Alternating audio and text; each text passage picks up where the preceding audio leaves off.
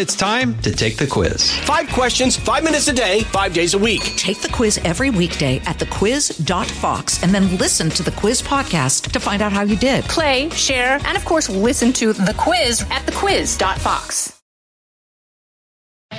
From the Fox News radio studios in Midtown Manhattan, it's the fastest growing radio talk show. Brian Kilmeade.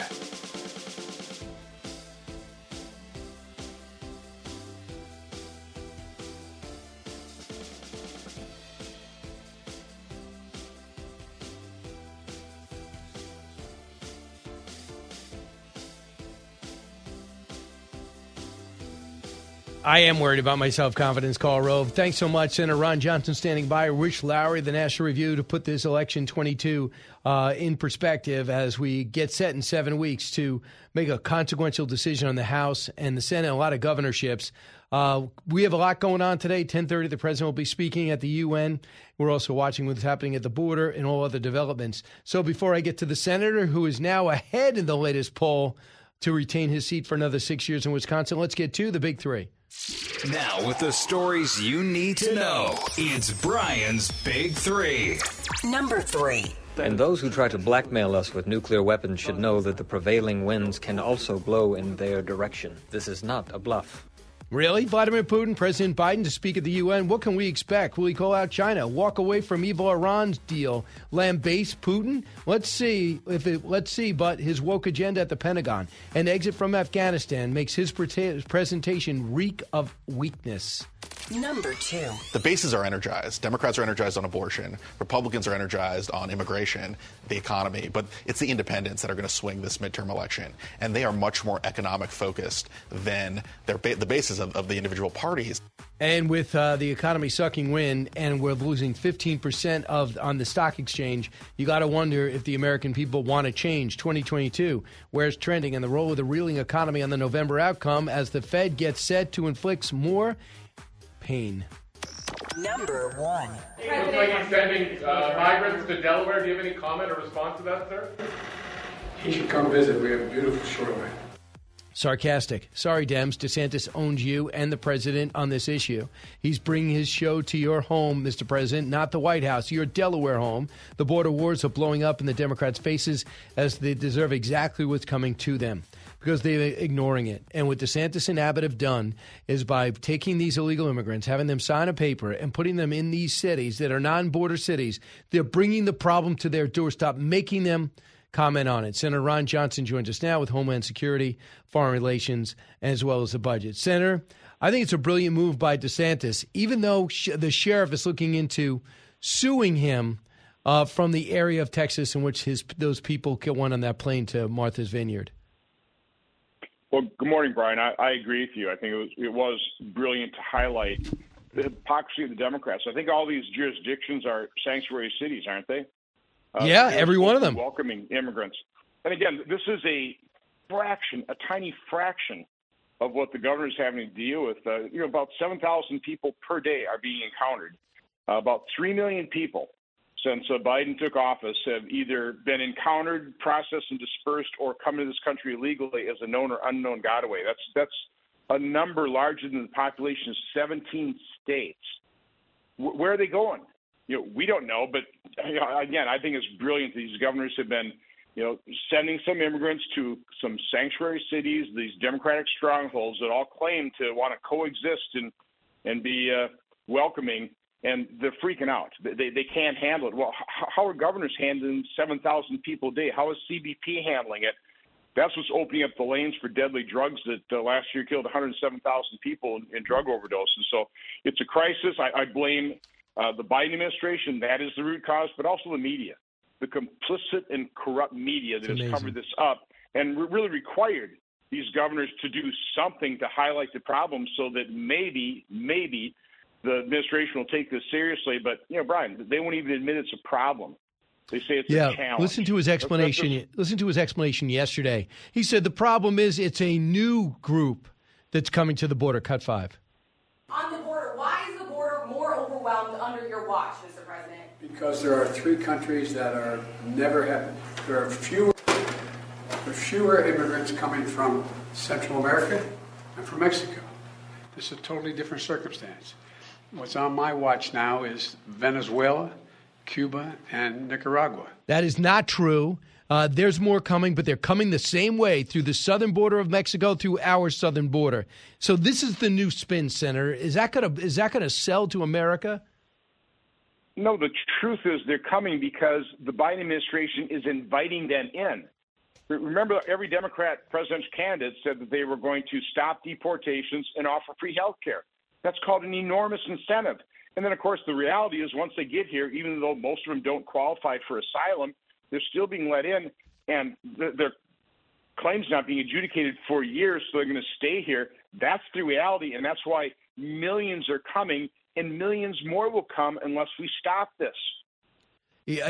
But for him to say, it doesn't matter. There's a way to apply for asylum. The first country you get to after you leave yours, that's where you apply. When it gets to the southern border, you get stopped. If you get to our southern border, you remain in Mexico. It was very simple and finished the wall. But he's done none of it, but at least people are talking about it. Do you think this is going to come up in Wisconsin in your race? Well, where we're seeing it is in the deadly drugs. And I've obviously been talking about this on a national level for years. I've been talking about the human depredations, the human trafficking, the sex trafficking, the drug trafficking, but it's killing Wisconsinites.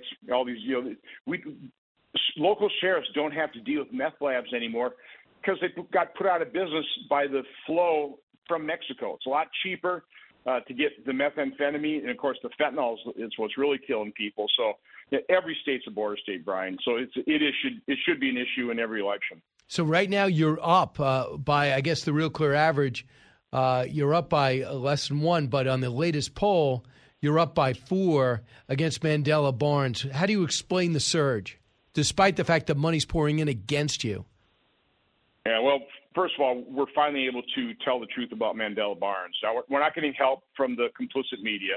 In a sane world with an unbiased media, none of these races would even be close. He's for defunding the police, and he doesn't pay his taxes. Is that a fact?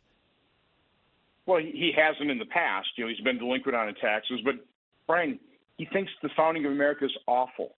He implies that our national parks are racist. Now he claims he doesn't want to defund the police, but he's on record and supported by, all these groups. That's their primary function is to defund the police. So again, he can't be honest with Wisconsinites about who he is, so he's in hiding. But what we've been able to do is finally tell the truth. But unfortunately, we got to pay to get the truth out. So Ron Johnson for Senate.com, they spent over $70 million lying about me, assassinating my character, because that's all they've got, Brian. That's all the Democrats. They can't defend this record. The open borders, the 40-year high inflation, record gas prices, rising crime. So all they can do is lie. And, of course, Democrats have no problem lying. And they don't get called on it by the press because the press is complicit and corrupt along with them. Well, the thing is, you don't need the press to understand that your life is, if you're living paycheck to paycheck, you're really screwed. And it turns out if there's only 10% of the country is keeping a balance on their credit card, that's now up to 60%. Right now in this country, and there's even more. 61% of Americans say they're falling behind. Now, I didn't say anything about Democratic Republican. If that is your reality, that's a new reality. And now, if you're about to buy a home, the way to solve the problem with the economy and to control inflation, they say, is to up interest rates. So if you're about to buy a home or thinking about it, you're going to have to put it off, wouldn't you think? Yeah, they're putting homeownership out of the reach of consumers. And again, this didn't just happen. This is caused by the out-of-control deficit spending, purposely driving up the cost of energy and gasoline. Brian, a dollar that you held at the start of the Biden administration is only worth 88.3 cents. If you were a senior on a fixed income, fortunate to have $100,000 in your savings account at the start of the Biden administration, it's now worth $88,300. The federal government, the Biden administration, basically stole $12,000 for you, and look at how expensive things are nowadays. So, no, this is something the press can't hide, is the fact that people can't fill up their grocery carts. The gas is still 60% higher than it was when Biden took office nationally. In Wisconsin, it's about double. what gas prices were. So the media can't cover for Biden from this standpoint, which is, I think, maybe one of the factors. Let's look at the governor's race. I think Evers has been awful. I'm just fascinated that Whitmer is in the lead, and Evers has got a 2-point lead in the latest poll to, I think it's Tim Michaels. How do you explain that? The guy shut down the country, didn't stand up at Waukesha, didn't stand up to Black Lives Matters when they were destroying your cities. What's going on here? Because both of our Democrat opponents are hiding. The press doesn't press them. They don't ask them tough questions, and so they basically get away with this. But the Barnes-Evers administration had a goal of reducing our prison population by 50%. Brian, they've already reduced it by 15%. And you'd think they'd start with nonviolent criminals, right? No, only 11% of the 884 people they let out, about 100 people were nonviolent. The other 784 violent criminals, including 44 child rapists, 270 criminals who primarily committed or attempted murder. One guy shot his wife, cut off her head, put it in a wood-burning stove. They let this guy out. I mean, they've let violent criminals out on the streets in a neighborhood in Wisconsin or maybe even near you because they're free. Yeah, and that's right. I was going to say, and Mandela Barnes says reducing the prison population is sexy. No, it's dangerous. No kidding. We're watching that in New York fall apart, Chicago especially, and Philadelphia just rip apart at the seams. I was in Memphis. They say it's their number one issue, and we've seen that horrific crime over in Memphis. So the President of the United States said this at a closed event at D.C. If the Republicans take the House and Senate, it's a different world. I'll be spending all my time with a veto pen. Is he right? Well, if we can pass things through the Senate, what he'll probably be doing is spending a lot of his time answering the questions that the public has for him. As we're going to try and expose the truth, try and expose the corruption of the Biden administration, the Department of Justice, the FBI, the federal health agencies. No, we need to stop his massive deficit spending. That's true. But again, I have a hard time thinking the Democrats are going to be passing too many pieces of Republican legislation, but we can stop their agenda. So one thing is clear, you're on the Foreign Relations Committee, you care a lot and have experience in foreign relations. Tell me the impact of this statement, cut 27. After our interview, a White House official told us U.S. policy has not changed. Officially, the U.S. will not say whether American forces would defend Taiwan. But the commander-in-chief had a view of his own. So unlike Ukraine, to be clear, sir, U.S. forces, U.S. men and women, would defend Taiwan in the event of a Chinese invasion. Yes. So who's right? Who's running this government? Is this a tough guy act, a good cop, bad cop? How do you make sense of this, Senator Johnson? Well, I'd go back to what Obama's defense secretary said about President Biden, is that he's been wrong on every foreign policy issue for the last 40 years, and he's continuing his string. Our position toward Taiwan has always been one of ambiguity. We obviously want to support people that want to remain free, but at the same time, I think it's pretty dangerous to be, poking a stick in the eye of China, particularly as we've weakened our own military with all this wokeness. And the vaccine mandate. And readiness. Precisely, yeah. Which, by the way, the pandemic's over. All these mandates should be canceled. Okay, there should no longer be vaccine mandates. I agree with you. Should have been. Here's Jake Sullivan explaining his own president that hired him. Cut 28. He was asked a question, a hypothetical question in this interview. He was asked a very similar question back in Tokyo in May. He gave a similar answer in Tokyo in May that he gave in the 60 Minutes interview. After that answer in Tokyo, someone said specifically to him, "Have you just announced a major policy change?" And he said, "No, I have not. I've answered a hypothetical question. I have not announced a policy change." Does that explain it? No. Totally inadequate. They're just mopping up. They're just mopping up for the boss, who, unfortunately, he's losing it. I mean, let's face it. He's not up to the task. America is in a very tenuous position right now. It just is. I mean, the radical left has taken over our government. They've got control of both houses of Congress. They've got the administration. They've driven America into a ditch. Their foot's on the accelerating pedal. They're driving it further in the ditch. That's why the November election is so important. We've got to stop them. They have to be stopped. So, Senator, we see Herschel Walker moved up in Georgia. We'll see what Don Bolduc can do in New Hampshire because that's a vulnerable race there. There's a lot of optimism over in Colorado. Overall, though, you have Senator Mitch McConnell is picking and choosing who to back. He's not going to back Blake Masters. He says other money's coming in. I think he's thinking of Peter Thiel. Are you getting the backing in Wisconsin? Absolutely. I really have been. I think the Republican Senatorial Committee has been great. They've been in early. Other groups have come in early. And now we have an opponent, and we have to pay to get the truth out about the opponent. But my opponent's a radical leftist. He's hiding from the press. So, again, I'm cautiously optimistic about my race, but I'm going to continue to run like I'm behind and can't take anything for granted. So, again, Ron Johnson from Senate.com. We've got to keep our foot on the accelerator here. Well, you have 7 weeks left. Is there a debate on schedule? Well, he's agreed to one debate. I'm happy to debate. We've accepted 3. He's accepted 1 once mail-in ballots or absentee ballots have already been sent out. So, again, he just does not want to go in front of the people of Wisconsin and tell them what he believes, what he truly believes. He's running away from all his prior positions. We've got the audio. We got the video. And again, the press just is not hounding him. They're not asking him the tough questions. They should. And VP Harris is going to visit Wisconsin today. What will she find? What will you do? Will she ask to see you? Well, I'm in D.C. So again, what I hope is she'll actually listen to the pain their administration is causing Wisconsinites with the 40-year high inflation and high gas prices and rising crime. I hope she doesn't do what the president did and what Mandela Barnes is doing it and just lie about me. Just lie about me. That's what they do. I wouldn't put it past her. Thanks so much, Senator Ron Johnson. Best of luck. Back in a moment. It's Brian Kilmeade from the Fox News Podcasts Network. I'm Ben Domenech, Fox News contributor and editor of the Transom.com daily newsletter, and I'm inviting you to join a conversation every week. It's the Ben Domenech Podcast. Subscribe and listen now by going to foxnewspodcasts.com.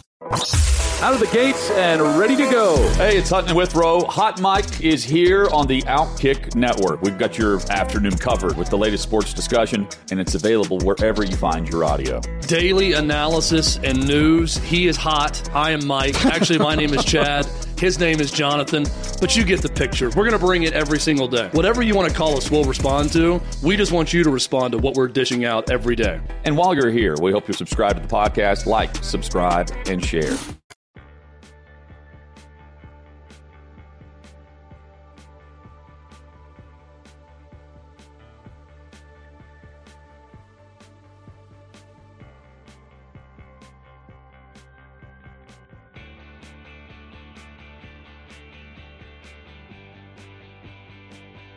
He's so busy, he'll make your head spin. It's Brian Kilmeade.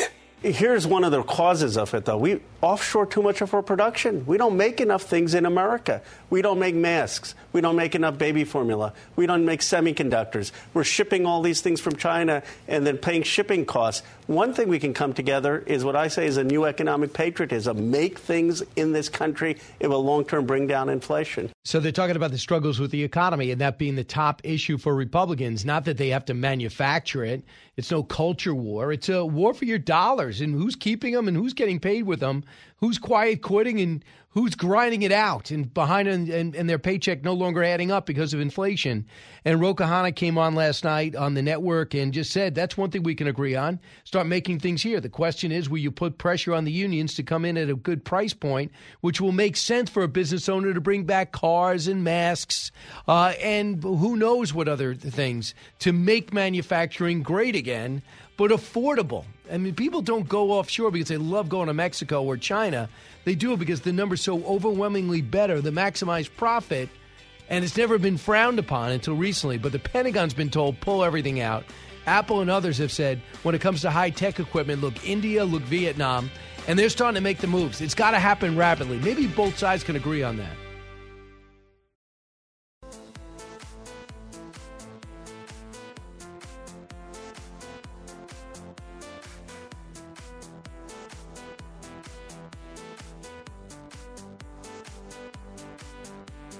Information you want. Truth you demand.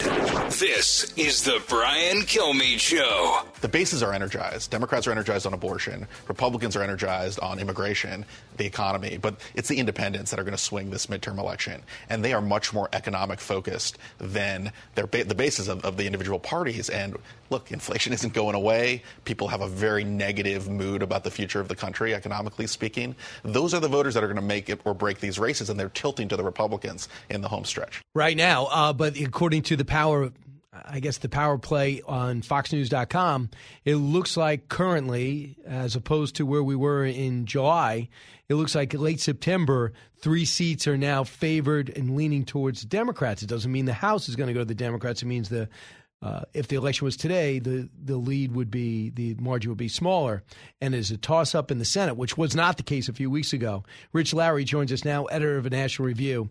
So what he was just saying about independence, are you under the belief that independence will sway this thing? Yeah.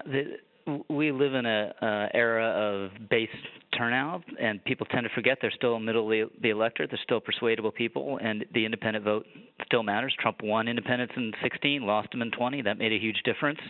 And it'll be the same thing in this midterm, which does not look like it's going to be the Republican blowout I would have expected 2 months ago, but I would still expect a normal kind of midterm where Republicans win 20, 25 House seats and a Senate seat or two, which is all they need. And it'll be largely, I think, because independents have been turned off by Biden and are, as was being said there, focused on the economy, and there's just not a good story to tell there. I mean, the latest indication of that was the answer on 60 Minutes, which he just doesn't have anything good to say. So he blows every response on that question. It's amazing. Does anyone drill with him? I mean, does anyone say, listen, they're going to bring up inflation. This is what you should bring up. Instead, he wants to dismiss the fact that people think it's still high. Yeah. And even Scott Pelley said it's a 40-year high. It's like, I know. Yeah, I know, but it's only 8.3. So that was a little embarrassing. It worse. Yeah, and in practical terms, stuff like this I know you thrive on. The percent of Americans carrying a balance on their credit card in 2021, 10%. Now 60%. The cost of living staying about even with the cost of living or falling behind. They were asked, are you falling behind or staying even? 63% are falling behind, 30% staying about even, 5% going up faster. So I don't know where those 5% were, but I congratulate them. Groceries are up 15%. 2/3 of adults say their income, as you know, is falling behind. Our overall national debt at $27 trillion was at $27 trillion when the president took office. It's now at $30 trillion. He's only been there 18 months. So these numbers, the American people are feeling, along with the interest rates and 15% decrease in the stock market. But it was Mar-a-Lago and it was the Dobbs decision that was flooding the zone. Is it still? No, much less so. You know, Mar-a-Lago is going on. We have a special master hearing yesterday, but it's just not as dominant. Abortion was taken off the front pages last week by the Operation Martha's Vineyard. 50 migrants showing up in a Tony vacation spot was enough to turn the news cycle. And I just think at the end of the day, yes, Democratic turnout is juiced up over Dobbs, and they've used Trump, I think, pretty effectively for their purposes. But still, they don't have anything to say on inflation and the economy that's compelling, and those are the top issues. I guess so. When we talk about what's going on with immigration, Ron DeSantis and Governor Abbott together have made Americans pay attention. They're not paying attention to the whole story. They think Martha's Vineyard is the story. They think the vice president's house is the story. They think New York and Chicago is the story. The story is what's actually happening at the border. And along with fentanyl, along with the 76 terrorists they picked up trying to cross the border last month, Rich Lowry, right? Yeah, so the estimate of our friends at the Center for Immigration Studies, 1.35 million new illegal immigrants residing in the United States since Biden was inaugurated. They have to go somewhere, and they've been going somewhere besides. They've obviously been inundating the border states, but not all of them have been staying there. DHS has been handing over, because it's overwhelmed, handing over these migrants to private groups that say, hey, where do you want to go? And here's the Greyhound bus, and just have someone wire the money for the ticket, and you're on your way. So what DeSantis and Abbott and Ducey, by the way, in Arizona, they're also doing it. I've been doing is just basically a version of the same thing. They show up in greater numbers in one spot, dozens rather than one or two. But there's no reason that the burden shouldn't be shared across the country. And these migrants are choosing to go. They don't get on the bus in Texas or Arizona. No one's compelling them to do that, coercing them to do that. It's because they want to go to New York. They know someone in the environment of New York City in the area, so they go. That's just how this pattern works. So you think these people are being used as pawns? Fine, let's have fewer pawns on the playing board, which is very easy. You just reinstitute everything what Trump was doing, and you drastically reduce the flow. Of course, that's not what Biden wants to do. Well, he's blaming it on the communism. He says, well, that's communist problem. No, that's communist problem has always been there. Enforce your southern border. I don't care who it is. Plus, we're getting Saudi Arabia, Pakistan, everyone through. Listen to the press secretary, one of the strongest we've ever had. We're so fortunate. Cut 7. I don't have the specifics of where we got word from. I can tell you that we've been closely coordinating with the folks in Delaware, the officials in Delaware. What I can tell you that our heads up did not come from Governor DeSantis, because his only goal is, as he's made it really clear, is to create chaos and use immigrants fleeing communism as political pawns. So it's about creating political theater for him. It's not about getting to a solution. And what he's saying is they got tipped off that these immigrants are going to be going to Delaware today. So your thought, this is going to be the new spin. Venezuela, Nicaragua, and Cuba fleeing communism. Yeah, so first of all, I do think a heads up is a good idea. That's the way Arizona does it. Ask them, you want to go to New York? Okay, get on this bus, and then tells folks on New York the other end, 4 days expect this bus to come, which I think is a common sense approach. But these folks, by and large, they're not walking from Cuba onto the southern border. They're already probably been in a Central American country where not as comfortable as the United States, not as much opportunity in the United States, but they're not being persecuted there. So that's the root of the problem. Is almost all these asylum claims are bogus. They know our system is overwhelmed. It makes no sense. You come, you just say, I'm claiming asylum. You're waived in the country, and no one will ever make you leave. So that was the whole point of Remain in Mexico. You make a claim of asylum, fine. Stay in Mexico. If your claim succeeds and you genuinely fear persecution back home, come on in. That's the way it works. You're now in the United States. But if your claim fails, as almost all of them do, 70, 80% or whatever it is, you're not coming in and you're not staying, you're going home. And that's obviously the way it should work. I can't, if that's ever been polled, I'm sure it has like 80% approval, but that's what they won't do. Because at the end of the day, they really don't think we have a right to exclude them. They think anyone who wants to come has a moral right to be here, and anyone who thinks otherwise is a hateful bigot. Right, and we're over that. So far, there's been 78 FBI watch terrorists that have shown up. In 2021, there was 15. In 2020, there was 3. In 2019, there was 0. So when you look at what's happening, those are the guys we get. Usually terrorists don't get caught. They're usually good at being elusive. That's why they're terrorists. That's why we had 9/11. I look at this headline. Politico is angry with a reporter at the border, and it's not Peter Doocy. In recent days, current and former White House administration officials expressed to West Wing Playbook that they're increasing frustration with on-air coverage, arguing there's an alarmist quality to it, designed to field political narratives rather than illuminate the people. And they named Bill Maloogian as the problem. Meanwhile, the guy should be getting an award, and they look at him as a pain. Covering it. Yeah. Yeah, and what does he do? I don't want to. It's been tremendous work, and I don't want to slight it in any way. But one way you can look at it is all he does is set up a camera, Eagle Pass, and a drone, and you see them all coming over, and no one else would do that. It's an enormous story. It's kind of easy to tell in that respect. He obviously does much more than that, but no one else will do it. And the one guy who is doing it, they want to shoot at. I mean, that tells you all you need to know. And just so you know, when you do this, you get sources, and they look at us as the only ally. So the Border Patrol is giving them all the facts, and they're basically whistleblowers every day, providing information that the administration doesn't want out and doesn't put out, and they're wondering how he gets it. It's called being a reporter. They don't have an adversarial press. They don't have anybody pressing them to be better. That makes them worse. It's like having a coach that says everything you say is great. You're never going to be the player you can be. But they don't care about that because they do so much that is so dicey. Couple of things have come out. The dynamic you're hitting on is you own a story, and then people come to you because they know you own the story, and that's how good journalism works. Right. I usually, the way I understood it, Governor DeSantis, now in Florida, according to the latest poll, is up 48-40 on President Trump. No word if he leads any other state. Is that significant to you? Yeah, I mean, it's better than the alternative. There have been other polls, in my mind, there have been other polls that had DeSantis ahead in Florida, and the first time one popped, I looked back, and, the last time Trump was behind anyone in Florida was, sometime in 2015. So the national polls, though, Trump is still stomping DeSantis. I think this morning or yesterday was one had him up again like 52-19. So it's Trump has all the indications has a really strong grip on the party, and maybe it's the polls are a little illusory, and people are saying that support him just as a function that we like him, we feel defensive of him, we hate his enemies, and push comes to shove, they'll want someone else. But just evidence of in front of our eyes is that he's in a real dominant position in 2024. What's interesting is that Biden's approval, according to Morning Consult, is now at 46%. And I guess it's because they're looking at the things he passed. But if they look at the content of what he did, for one thing, the gun control, whether you like it or not, was not generated from the White House. It was all the Senate. They wanted him not to get involved. He basically took the issue off the table, in my view.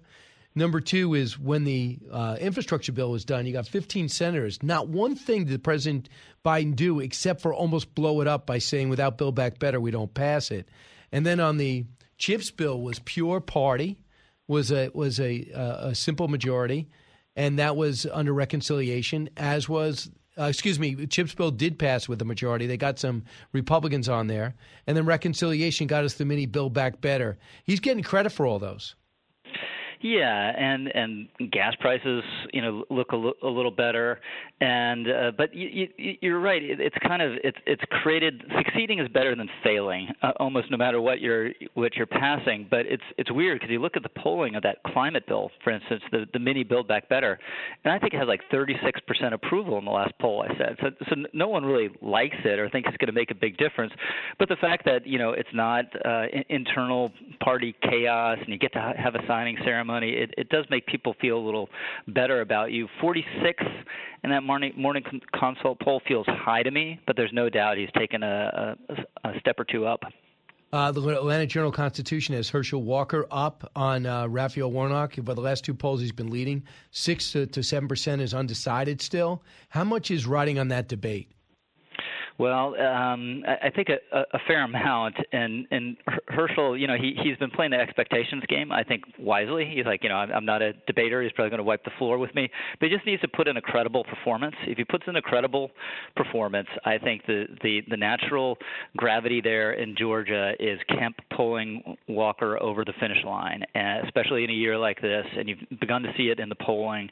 And so if he doesn't totally step on himself, and I hope they're doing a lot of prep, I think he's going to win down in Georgia. That would be phenomenal. And you have a guy who grew up from rural Georgia with absolutely not 2 cents to rub together, whose both parents worked and they all worked the farm. And what he ended up becoming, let alone as an athlete and a businessman, if he makes the next step as senator, that would be a great story that Americans should embrace. The other one is Brian Kemp. If he goes and holds on to this lead over Stacey Abrams, he will not only validate his first win, he will destroy, maybe forever, which they thought was a Democratic superstar. Don't you agree? Yeah, no, absolutely. And she had to say on The View the other day, I never denied that I lost that election, which, of course, is complete BS. And every national Democrat's still afraid to say that Stacey Abrams didn't win that race. And I have to say, Kemp is a hugely impressive politician. What he's done, he beat Abrams the first time. Then he had, Trump shooting at him in a primary, won that. How often does that happen? And then is going to beat her the second time and get probably, on his coattails, get a senator elected. So he's an impressive guy. Well, he did. And also he was very bold on the pandemic. I think people appreciate that now more than ever, as was Governor DeSantis. Lastly, the president ended the pandemic yesterday. What does that do for vax mandates that have gotten people fired and suspended around the country? I mean, you think it all would just disappear rightly, but, we're in this bizarre twilight zone where he says the pandemic's over, but his administration doesn't. And, what does this mean for the legal standing of his student loan forgiveness, which is supposedly a pandemic measure? What does it do to Title 42 at the border, which is kind of the last support we have for some enforcement down there, which is a pandemic measure? So I think the lawyers and the policy people have to be nervous that he said that, but it's something something that's true, and it's something that he should say, and all these mandates should disappear. All right. Rich Lowry, we're going to go read National Review for sure now and get my subscription, and we'll just wait for the postman to show up with the issue. Thanks so much, Rich. Thanks, Brian. You got it. Well, I'm going to finish up with some calls. You got a lot to say. We're also monitoring events at the United Nations, 1-866-408-7669. You're listening to the Brian Kilmeade Show. So glad you are. Coming to you on a need-to-know basis, because, man, do you need to know. It's Brian Kilmeade.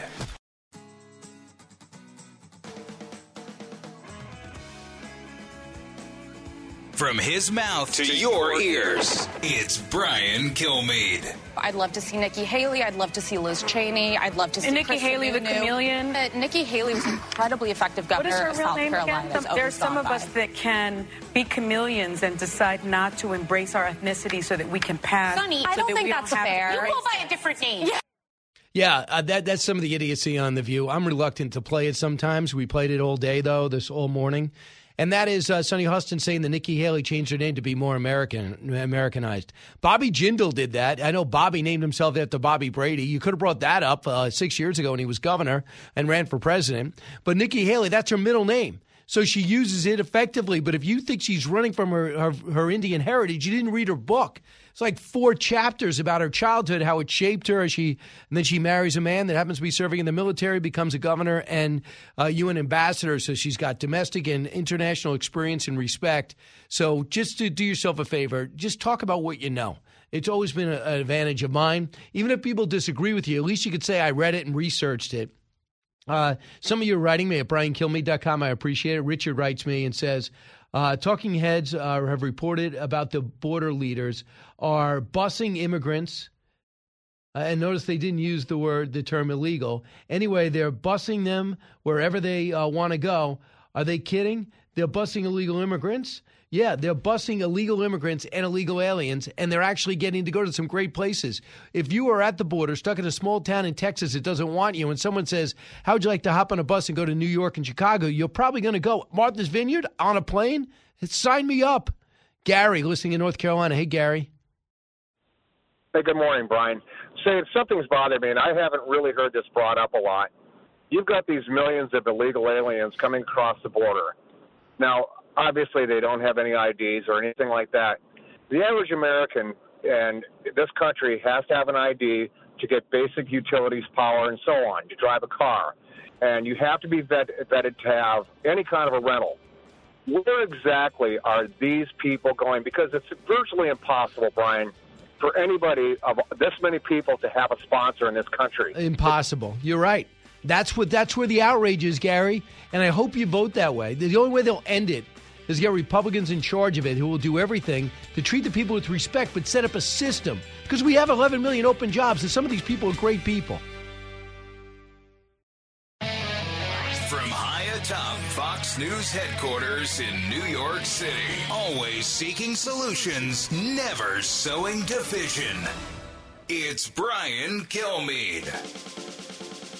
Hi, everyone. It's Brian Kilmeade. Welcome to the latest moments of the Brian Kilmeade Show. Coming to you from 48th and 6th in Midtown Manhattan, heard around the country, around the world. Always like to have Ken Burns on. He's joined by his co-director, Lynn Novick, at the bottom of the hour, The U.S. and the Holocaust, a new 3-part, 6-hour series, as well as Matthew Kronig is standing by to bring us the latest around the country, around the globe. And our main focus, we wake up to finding out that Vladimir Putin, that despicable character, the Hitler/Stalin of our day, is now threatening nuclear war because he's doing so poorly out in the field and is humiliated in every sense of the word, and should be, about the unprovoked invasion of Ukraine. So before I get to Matt, let's get to our big 3. Now with the stories you need to know, it's Brian's Big 3. Number 3. And those who try to blackmail us with nuclear weapons should know that the prevailing winds can also blow in their direction. This is not a bluff. Really? Usually when people say it's a bluff, not a bluff, it's a bluff. President Biden to speak at the United Nations in 25 minutes. What can we expect? Will he call out China? Will he finally walk away from the evil Iranian deal? Will he lambaste Vladimir Putin? Let's see. But the problem is the woke agenda at the Pentagon, an exit from Afghanistan, has his presentation reeking of weakness.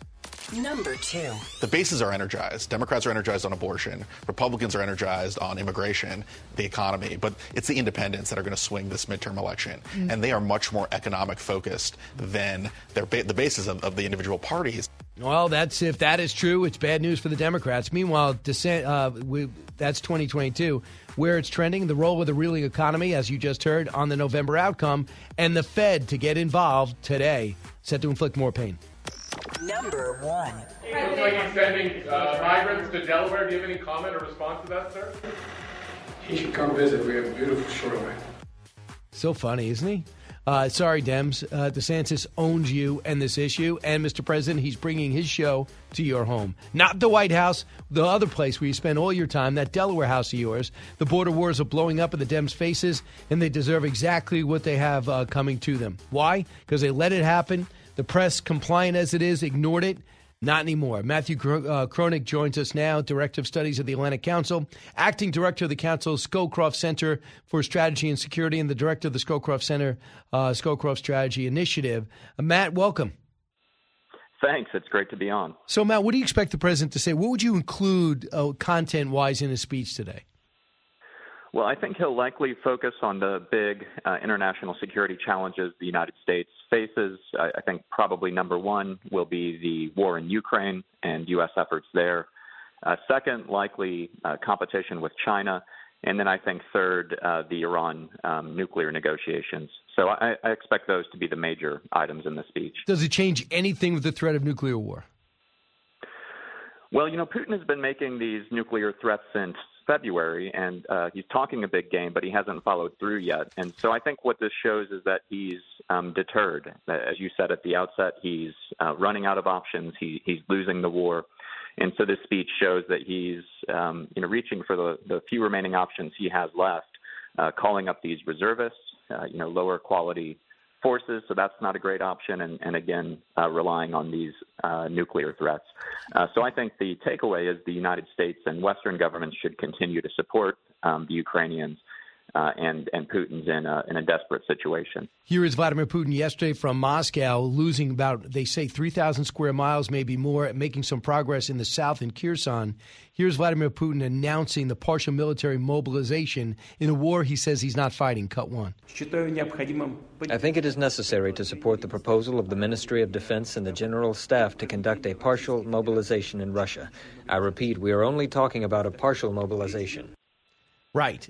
Meanwhile, we do know he's looking to annex areas of the Donbass, which he says is important. When they have that phony vote and they announce they want to be part of Russia, which is a farce, then he says, I'll be obligated to protect that area, and he hopes to get public support behind him.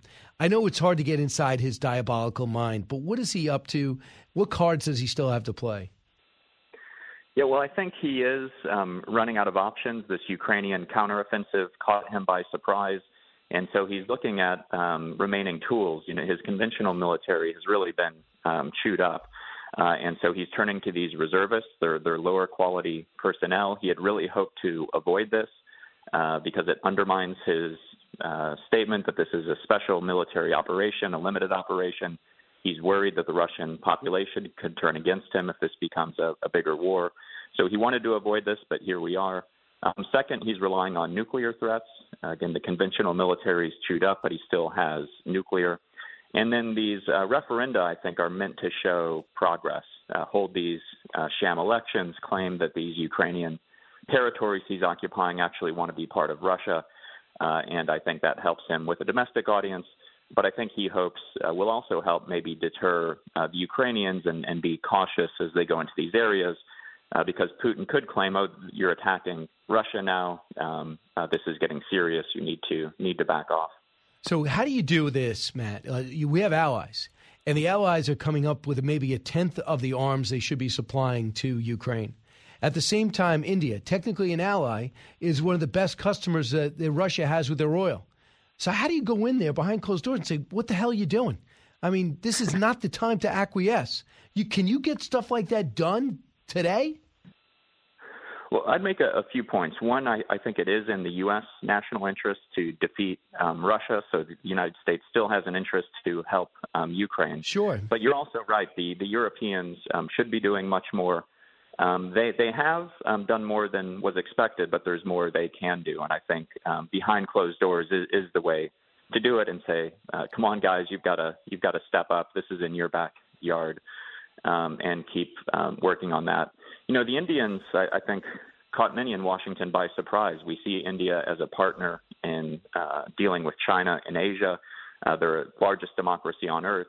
I think the hope was that they would be on the side of the free world in responding to this Russian invasion of Ukraine. Instead, they see it as an opportunity to buy cheap Russian oil. So this is going to be harder to deal with, and I do think it's notable that we have this kind of new non-aligned movement. India, Indonesia, South Africa, Brazil, other major powers in the global South seem to want to stay out of this conflict. And be a customer. Matthew Kronig, our guest director of studies at Atlantic Council. Matthew, when we look at what India is doing, we have leverage. Well, they fear this. Russia at least provides arms to them. They're worried about China. They need us economically and elsewhere. They're worried about China. And that provides a little bit hedge on China. And this way they get cheap oil in a challenging economic environment. As we look in Central and South America, it seems to be going socialist, and we don't seem to be doing anything. We're watching China infiltrate. Russia has a role in Venezuela. Why are we letting Nicaragua, now Colombia, we know that Venezuela and Cuba, all these socialist/communist countries are taking root, and now there's a fear of losing Brazil. Should we be doing more? Yes, we should. And I think the way we got here is, I think for good reason, we focused on Europe, Asia, the Middle East as the most important geostrategic regions for the United States. But it's also meant that we've taken our eye off the global South, Latin America, Africa, Southeast Asia, and the Pacific. And so Russia and China have seen an opportunity to move in. And I think what got a lot of people's attention was this big deal the Chinese signed with the Solomon Islands in the Pacific this summer that will maybe allow China to open a naval base. So I think Washington has woken up to this problem and is thinking about ways to respond, but we're just in the early stages, and I don't think we have a good strategy right now. I don't think we have any. I think we're totally, and that with the president says, well, I had no idea that communism was in Nicaragua and Venezuela, and now they're coming to our border. Really? I mean, can we just get them a globe? I mean, that would certainly help. We could just color in the areas that have gone red. Are you worried about Brazil? I am. The Americas are United States' backyard. You can go back to the Monroe Doctrine that we don't want foreign powers messing around in Latin America. And you're absolutely right that the trend lines are not at all good. Russia, China are gaining influence. So I think there are things we can do. Part of the reason they're gaining influence is through Belt and Road Initiative and these other efforts to provide loans for bridges and ports and things like that. The United States has the most dynamic private sector in the world, and so the U.S. government isn't going to be providing major loans like that. But I think we can incentivize the private sector to look for investments in those regions to at least give those countries a choice. If they want outside investment, they don't have to go to the Chinese Communist Party. They can look to the U.S. private sector. I mean, look, we know how productive the Hispanic community has been. Central and South Americans providing a lot of the manual labor in our country. And there's more opportunity here. Obviously, the perfect move would be moving manufacturing the best we can into Central and South America. It will be closer and will allow these provide additional opportunities for Central and South American countries and out of the Far East, obviously, as much as we can get out of China. The president said this on 60 Minutes. I wanted to get your take. Cut 26. What should Chinese President Xi know about your commitment to Taiwan? We agree with what we signed on to a long time ago, and that there's a one China policy, that Taiwan makes their own judgments about their independence. We are not moving, we're not encouraging their being independent. That's their decision. But would U.S. forces defend the island? Yes, if in fact there was an unprecedented attack. Were you surprised at that? And how can they continue to say there's no change in policy when the president has said 3 times we would attack if they attack? Well, I was and wasn't surprised. I think it was actually the 4th time now that Biden has said that. So it's, it's hard to keep track as we keep doing this. So I think that Biden's statement was the right policy. My worry is that, like Putin, who miscalculated in Ukraine, Xi could miscalculate, think that attacking Taiwan would be easy. And we want to deter that invasion. We want to say, no, this is going to be hard. This could be war with the United States. Don't think about it. So I think the president made the right statement. The problem is then his White House contradicted him for the fourth time. And so that doesn't really strengthen the message. And then the other problem is we're talking a big game now, but we're not really building the military to back it up. We don't really have the ability to defend Taiwan right now. This is the Pentagon's biggest priority. But if you take into account inflation, the Biden Pentagon is actually cutting defense spending. So I like the talk, but we need to carry a big stick to back it up. Right. I just do think that with recruiting being down, don't you think it might be an important time to lift that vax mandate and stop kicking people out? Definitely. We need to be recruiting people into the armed forces, not kicking them out for these questionable scientific reasons. I'm embarrassed to ask you such simple questions, but it seems so obvious from my point of view. It's like not even – we used to talk about the nuances of policy, but either they're doing the good guy, bad guy, good cop, bad cop thing, which doesn't make any sense with China. I'm not sure because it puts them in an awkward spot. Jake Sullivan did not look comfortable yesterday trying to explain away his boss. And then with the whole recruiting thing, does anyone else concerned about that? Shouldn't the person in the White House be concerned about our defense? Isn't that his primary responsibility? Yeah, absolutely. They should be concerned. And, military leaders have been warning about this for some time, that we, for health reasons and obesity and other reasons, we're having a hard time recruiting enough fit young men for the forces. The Army has faced a deficit in recruiting for several years. And so, yes, we need to be doing what we can to get the best people in and not let things like a vaccine mandate stand in the way. So, Matthew, what kind of things you doing at the Scowcroft Center? Well, we focus on global strategy and security and honoring the legacy of General Brent Scowcroft, who was National Security Advisor to Presidents and Ford. And so right now our biggest priority is competition with China. We think that is the biggest threat to the United States. And it's a comprehensive threat. It's not just military, it's economic, it's ideological, it's technological. And so we're trying to develop the strategies and the policies the United States and its allies can put in place to deal with this threat. Last question. Is Ukraine capable of defending against an additional 300,000 Russian troops? I think so. These are going to be lower quality forces. And here's another place where the White House could be doing better. We're wringing our hands about providing Ukraine with more advanced weapons because we're worried about Russian escalation. I think we should instead be giving the Ukrainians the weapons they need, including these longer-range ATACMS missiles. That's what they're asking for. We have them, but we're being self-deterred. We should stop that. We should help Ukraine win this war. And help them get tanks and maybe planes. Matthew Kroenig, thanks so much, Matt. Thank you. My pleasure. You got it. When we come back, I'll take some calls, and we're waiting on the president speaking about 15 minutes. More into the content and the delivery, and then we have Ken Burns and Lynn Novick coming on talking about the U.S. and the Holocaust. Brian Kilmeade Show. Don't move. A radio show of the people, for the people. You're with Brian Kilmeade.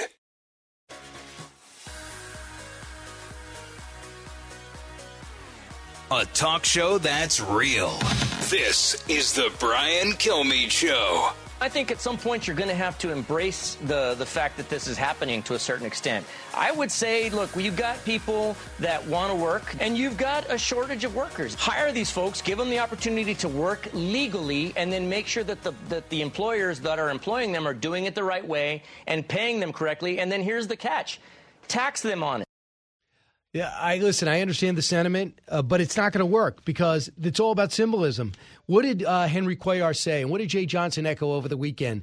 People in Central and South America, wherever they're coming from, need to see people going home, being rejected. They need to know that the border is not open. You got to keep showing them with video. The administration keeps saying, we send 100,000 home.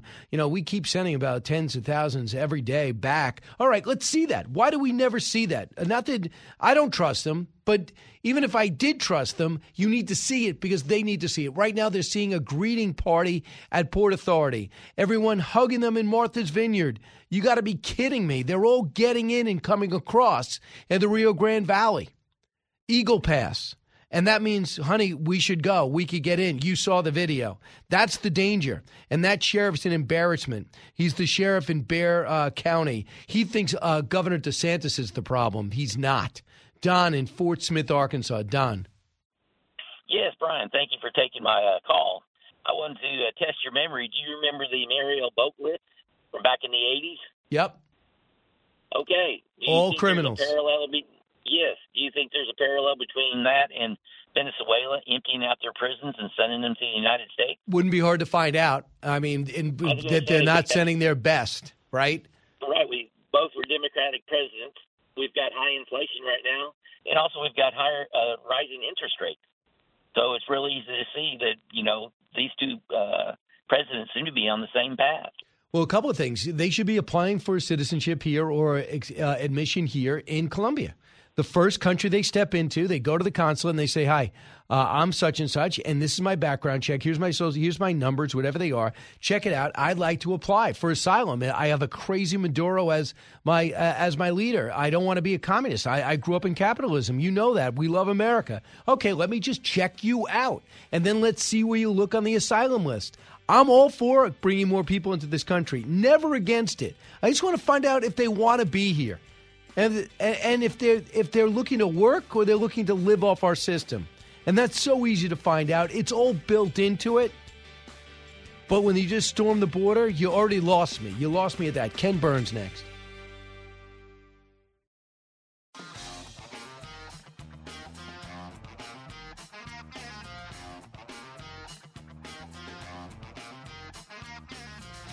A radio show like no other. It's Brian Kilmeade. We tell ourselves stories as a nation. One of the stories we tell ourselves is that we're a land of immigrants. But in moments of crisis, it becomes very hard for us to live up to those stories. The Holocaust was beyond belief. People just disappeared. The primary goal was to get to the United States. But the golden door was not wide open. We are challenged as Americans to think about what we would have done, what we could have done, what we should have done. In our better moments, we are very good people, but that's not all there is to this story. And it is a valuable story. It's always worth looking back. There's so much footage available that no one would ever see. But Ken Burns and Lynn Novick dig it up. They're co-directors and producer of The U.S. and the Holocaust, a new 3-part, 6-hour series that explores America's response to one of the greatest humanitarian crises of the 20th century. Welcome to both of you. Thanks to Ken. Hello, Lynn. Thank you so much. Hey, Brian. It's great to be with you. Always. Ken, so first off, to both of you, if you take this question, how did you get onto this topic? Where did you think this is unexplored? I got to expose it. Yeah, well, remember when we made our film, Lynn and I made our film on World War II that came out in 2007? You and I talked about it. Yep. We've done a pretty significant scene on the Holocaust, but people came out of the woodworks with a lot of sort of misinformation and disinformation, kind of conspiracy theories and questions like, why didn't you do this? And, statements that this person was anti-Semitic. And we realized this is a story to tell. And then later I worked on a film about the Roosevelts with our writer, Jeff Ward, who had written both those pieces and now this one. And finally, we were approached in 2015 by the Holocaust Museum in Washington that was going to do an exhibition along the same lines and thought, wouldn't it be nice if we could work in cooperation? And their exhibition opened in 2018. We spent 7 years working on this. And it was really trying to sort of dig deeper into the U.S. and the Holocaust, not just what happened in the Holocaust, but we, who are not responsible for it or complicit in any way, what we did, as you heard in that teaser, what we did and what we didn't do, perhaps what we should have done. And, though the United States let in 225,000 refugees, more than any other sovereign nation, we could have let in 5 times as many at least, even within the pernicious quota systems that existed with Johnson Reed immigration law, and we didn't. And so I think in some ways we have to reckon with a complicated history. It also permitted us to re-see the Holocaust not as some separate event within or attached to or adjacent to World War II, but something that's very much part of the tick-tock of it, what happened. And you can see it in relationship to German expansion. So we just wanted to revisit it and tell a complicated story. It's also filled with lots of American heroes. And Lynn, is so typical because the water isn't blazing hot. It gradually gets hot. Hey, what's going on with Hitler? Oh, he says it's not going to be a problem. Oh, they want to just expand a little bit. Oh, they just want to restore their economy. Oh, wait a second. They're belligerent against the Jews, but maybe they won't expand. And the Russians are the issue. And then little by little, it's easy to say, why didn't we act sooner? But when you realize the headlines were covering it, they were doing it, they did fear it, but they worried about another world war. Lynn, first off, I want you to hear one of the cuts from your documentary. This is the State Department and why they didn't do more to help Jews fleeing Nazi Germany. Cut 38. The Nazis persecuted the Jews was undeniable, but the notion that the Nazis were now preparing to kill them all was simply impossible for many in the State Department to believe. State Department officials decide that this is not good information. And this is crucial. They say, even if this were true, there's nothing that we could do about it. They believe that they are doing all they can to assist the Jews and that any sort of rally or petition or protest asking them to do more would be diverting resources from the war effort. Many of these people were also racist and anti-Semitic and nativist. And so you have to wonder whether some of their concerns, some of their annoyances have to do with the fact that they're being asked to help Jews. Your thoughts on that, Lynn? Yeah, so that was the voice of Rebecca Erbalding, a wonderful historian at the Holocaust Memorial Museum in Washington, who really helps us understand some of the complexities of the situation that our leaders and the people in the State Department and the people in the media and just the American people found themselves in. Because as you said, Brian, this was a gradual escalation of a problem. And as it was happening, even while it was happening, sometimes the people to whom it was happening couldn't believe what they were experiencing and the scale of what was being visited upon the Jews of Europe. So there's multiple different problems here. One is understanding what's going on as it's changing. Two is, what do we do about it? And that these are difficult problems. And I think in the film, we just tried to show as much as possible, not to judge with 20/20 hindsight, but to represent the complexities of the situations that the American people and our government found themselves in, and also the ways in which our response could have been better. And the State Department is the place where people applied for visas to come here because of the quota system Ken was describing, and they sort of went out of their way to make it harder as opposed to making it easier. And there are many reasons for that, some of which Rebecca Erbalding just explained in her beautiful. Hey, Ken, in looking I haven't watched all of it, but in looking at it, I think Eleanor's instincts were better than FDR's, or was just the nature of his position? I think it's just a great question, Brian. It's the nature of his position. Remember, he's not a king. He's not a Führer. He can't wave a wand and say, oh, let these people in. This has been voted by Congress. It's an act.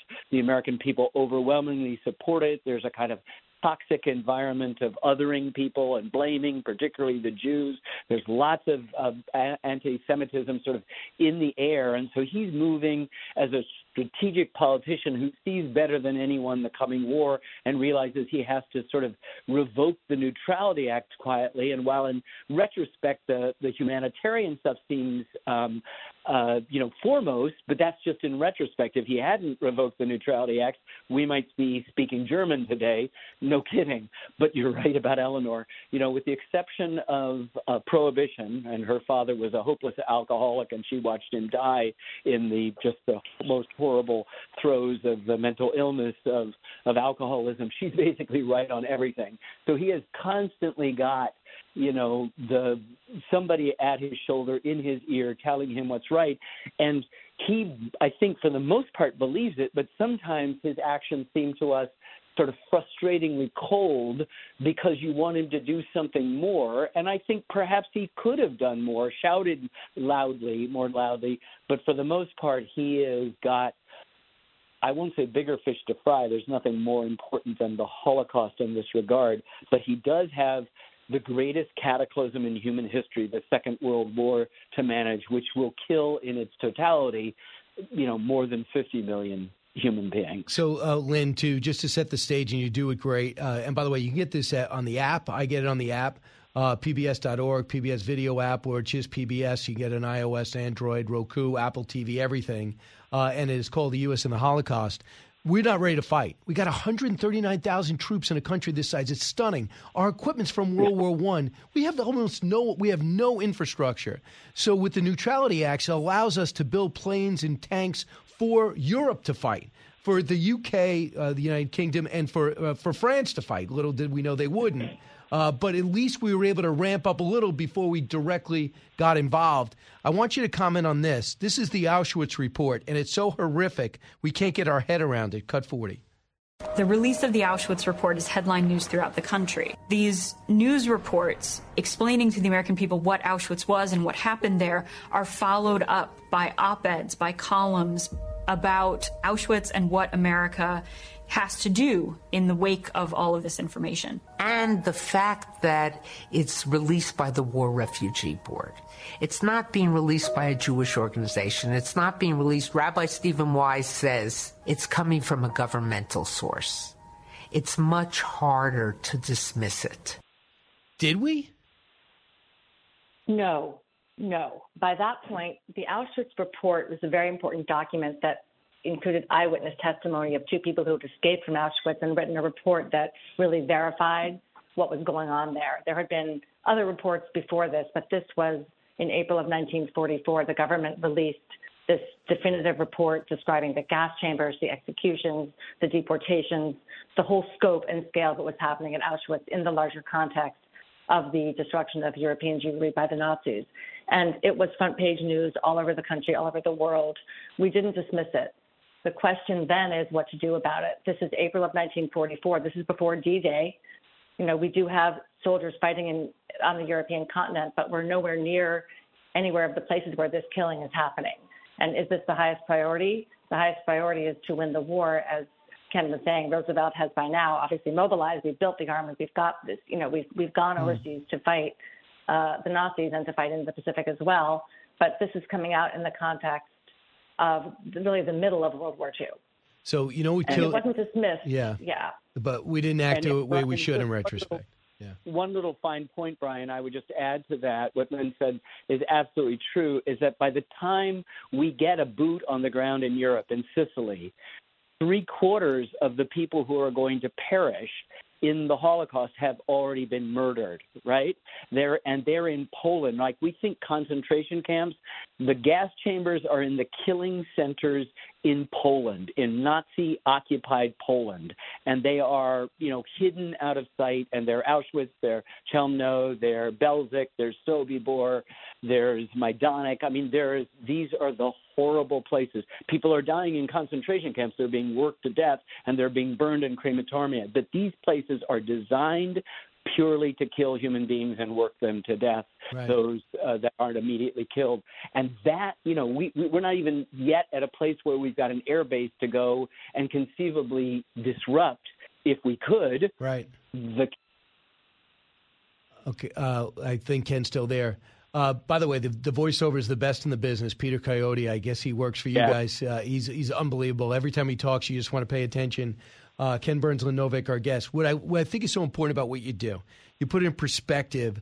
You bring us back to the time rather than judge us from the eyes of 2022. I never thought when we first started doing interviews about your project from the Civil War on down, Ken, and I love doing it, we'd have to remind people that history is history for a reason. You can't judge them against today's mores and to what we believe today. And believe it or not, I think Bill Maher nailed it when he talked about this current war on history. Cut 41. How we teach our kids history has become a big controversy these days, with liberals accusing conservatives of wanting to whitewash the past, and sometimes that's true. Sometimes they do. But plenty of liberals also want to abuse history to control the present. And last month, a scholar named James Sweet caught hell for calling them out for doing just that. He criticized a phenomenon known as presentism, which means judging everyone in the past by the standards of the present. It's the belief that people who lived 100 or 500 or 1,000 years ago really should have known better. Which is so stupid. It's like getting mad at yourself for not knowing what you know now when you were 10. In a funny, comedic way, he's always smart, even though you don't agree with him. Isn't that what people that care about history are battling today? That people want to take down statues and ruin and wreck museums? Is that what you're battling today? No, I think it's a more complicated and nuanced thing, Brian. And I think we need to hold all of ourselves to a higher standard. The assaults it's a pincer movement from both sides. And what we have to do is liberate ourselves and tell a very complete and honest history that's unafraid of controversy or tragedy, but equally drawn to those stories and moments that suggest an abiding faith in the human spirit, and particularly the unique role this remarkable, but also, as our film shows, dysfunctional republic plays in the positive progress of mankind. People want to sanitize and make a Madison Avenue view and not upset people with anything that's disturbing, and people on the other side want to use history as a kind of weapon to sort of do this. Both are not right. We're interested in telling stories, and stories about human beings are always complex and not easily fit in. There is venality and virtue. There is greed and generosity. There is Puritanism and prurience. And it's not just necessarily between people, but within people. And if you can adopt a thing where you're telling a story and not making an argument, because arguments don't change people's minds, stories do, then you have the possibility of finding a common space where you and I and your listeners and the PBS listeners, which overlap tremendously, can have a civil discourse, which is the whole purpose of history, to give us the perspective to look on this moment with a little bit of grace and understanding and civility. But I always think that you and Lynn are fearless in that way. And Lynn, we only have a minute, 90 seconds left. But when they tell Teddy Roosevelt, get that statue away from the Museum of Natural History, when they say take Lincoln's name off that grammar school, that would rip the Andrew Jackson statue down from front of the White House. That angers me and worries me. What about you? Mm-hmm. You know, I guess I'm agreeing with Ken in the sense that we need to be able to look at ourselves critically and to understand where we have gone wrong and where we can do better. And we do have some very controversial aspects of our own history that we're still reckoning with to this day, and probably our children and grandchildren will also be having difficult conversations about uncomfortable truths in our past. And we should welcome that, you know, and I think the statues is a question, but there's bigger questions at stake here than that for us. Right, Ken Burns, Lynn Novick, their new documentary, The U.S. and the Holocaust. Thanks so much, guys. Appreciate it. Great to be with you, Brian. All right. Take care. I'll talk to you soon. Thank you. You got it. Thank you so much. Congratulations. I know the magnitude of work that went into a project like this, and it's just in awe. Go to PBS. It's so worth it. When we come back, I'll take your calls. Brian Kilmeade Show. Expanding your knowledge base. It's the Brian Kilmeade Show.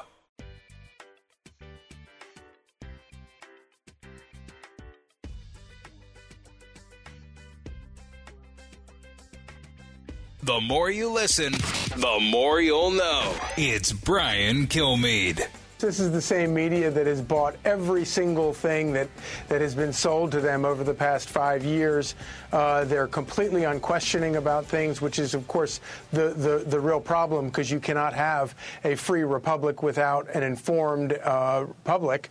These are the people we're relying on. But it really is amazing the way this stunt has managed to expose the Biden administration policies and expose the people that support it. You know, those 50 migrants landing in Martha's Vineyard, if they had been carrying rakes and mop buckets, they would have been welcomed in open arms, as they often are. But because they came as humans looking for asylum, these people couldn't handle it. And the policies revealed themselves, and these people revealed themselves.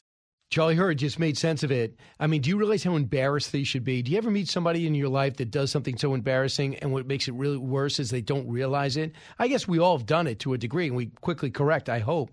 But Martha's Vineyard is totally not self-aware enough to know that when those illegal immigrants arrived in Martha's Vineyard, and when they signed forms that allowed it, they arrive in small-town paradise. I've been there a couple of times. It's awesome. They arrive there, and these people are horrified. They can't believe these Venezuelans and these other Hispanics are in their area. And they quickly, in 45, look, can I get you? We don't have an infrastructure. Let me get your blankets. Let me get you something else. Of course, there's plenty of room there. You could put them in a gym for a short term. You could bring them to the beach for a while, and then they could rotate and make sure they have proper sun protection. But instead, they call the National Guard, and 300 arrive, and they escort them to a military base. From the Fox News radio studios in Midtown Manhattan, it's the fastest growing radio talk show. Brian Kilmeade.